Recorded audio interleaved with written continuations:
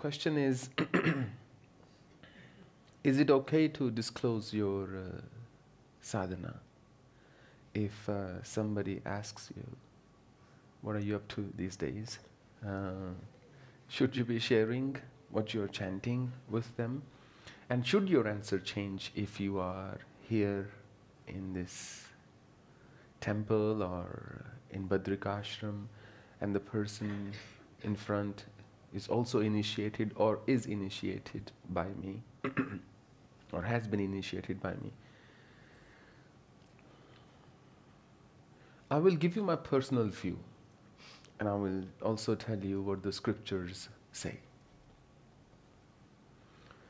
The scriptures are very clear about it, that one must never disclose one's sadhana unless it's in a conversation with the guru himself or herself. Even when you are speaking to somebody else who's been initiated, let's say you are initiated and you've been given a mantra or a sadhana, the moment you share it, scriptures say, and I agree, the impact goes down significantly. Not just by a tiny margin, massively. And my personal view on this matter is, if you ask even my Purvashram's family members, nobody knew what sadhana was doing. All those who knew me never knew what sadhana I did for more than 2 decades. If I have a small lamp and I take it in a room, you will see the light if the lights in the room are turned off. But if I take the same lamp outside in the broad sun, daylight, I won't feel anything, neither warmth nor light from that lamp. And there is more to it. The moment you share with somebody that I am doing this sadhana, they are bound to ask you what your experience has been or is. Then some people will also force you to just tell your experience. People love hearing about experiences. Even till here, it's okay. The trouble comes when you start to either exaggerate or manufacture your experiences, and then you share those experiences that never actually occurred, certainly not in the manner or intensity you expressed. And then that's a story you start to tell yourself, and then you start to believe in those experiences that never occurred, and then you find yourself defending those experiences. And that involves a lot of lies. And that weakens the consciousness of a sadhaka. Let your success make noise. Why do you want your words to make any sounds? Let people see your energy.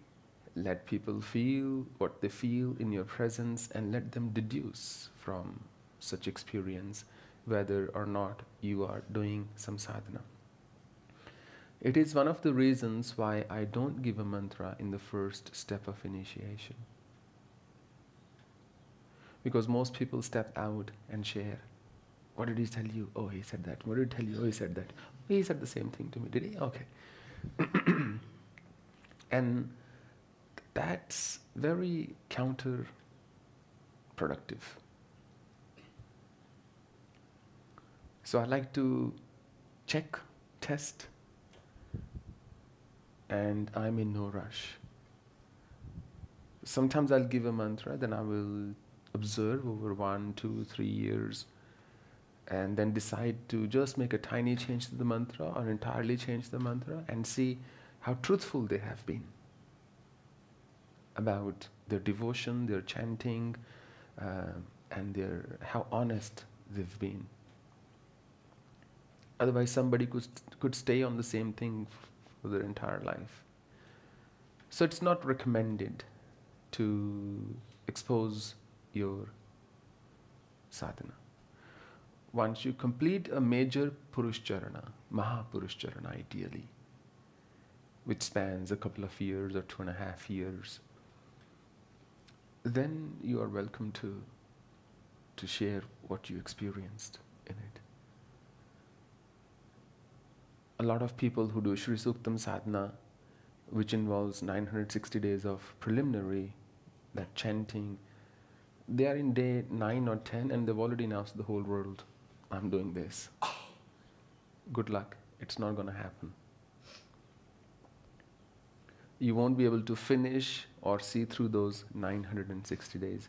Because the moment you expose your plan, you have to defend it. Not consciously, even subconsciously. Other people's egos, energies, and existence comes into play. Srila Prabhupada used to say, the moment you make a plan, it changes. I think he said, the moment you share a plan with somebody, it changes. So any sadhana, anything you wish to do, it has to be guarded. In the West and even in India now, you must have seen, when they erect huge buildings, they put a cloth around it, a giant sheet, a cover, and they keep building inside and it's covered, and one day the cover comes off and here's a beautiful building. If you don't put that cover, then it's like building metro in India. You've seen how the state of affairs is wherever they are building a metro.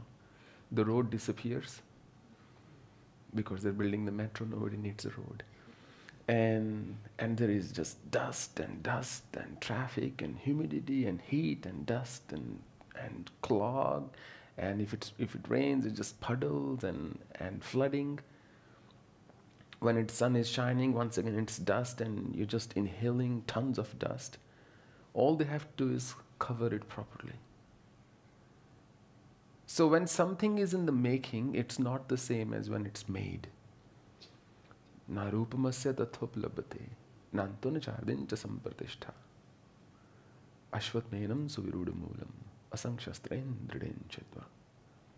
Once you discover your truth, Kantai, the world is not the same anymore. And the world appears different once you have realized the truth.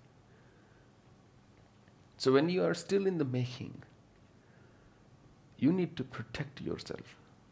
At that time, you need to practice the detachment from that ego as well, which will repeatedly nudge you, propel you to speak about your experiences, to speak about your sadhana.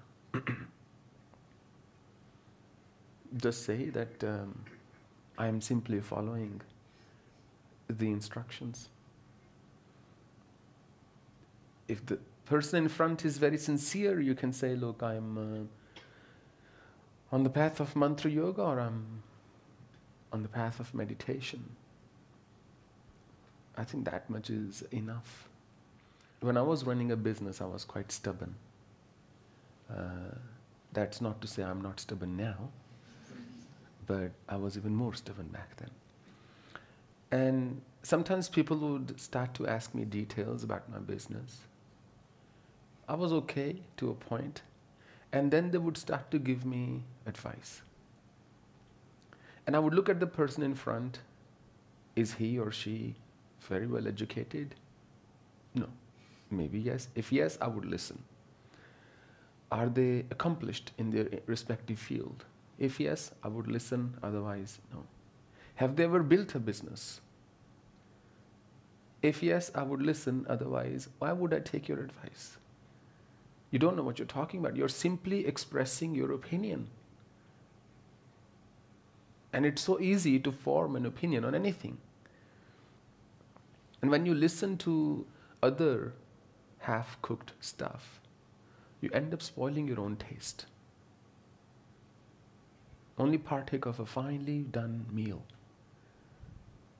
So I would say, look, in my mind, to them I would be very polite.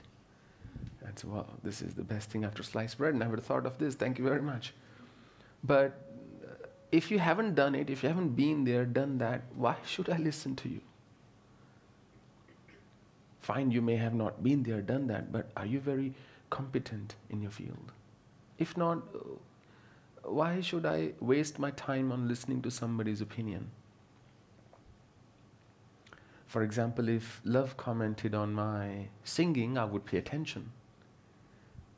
If somebody else did, who's never, sung a song in his own life, why would I listen to that person?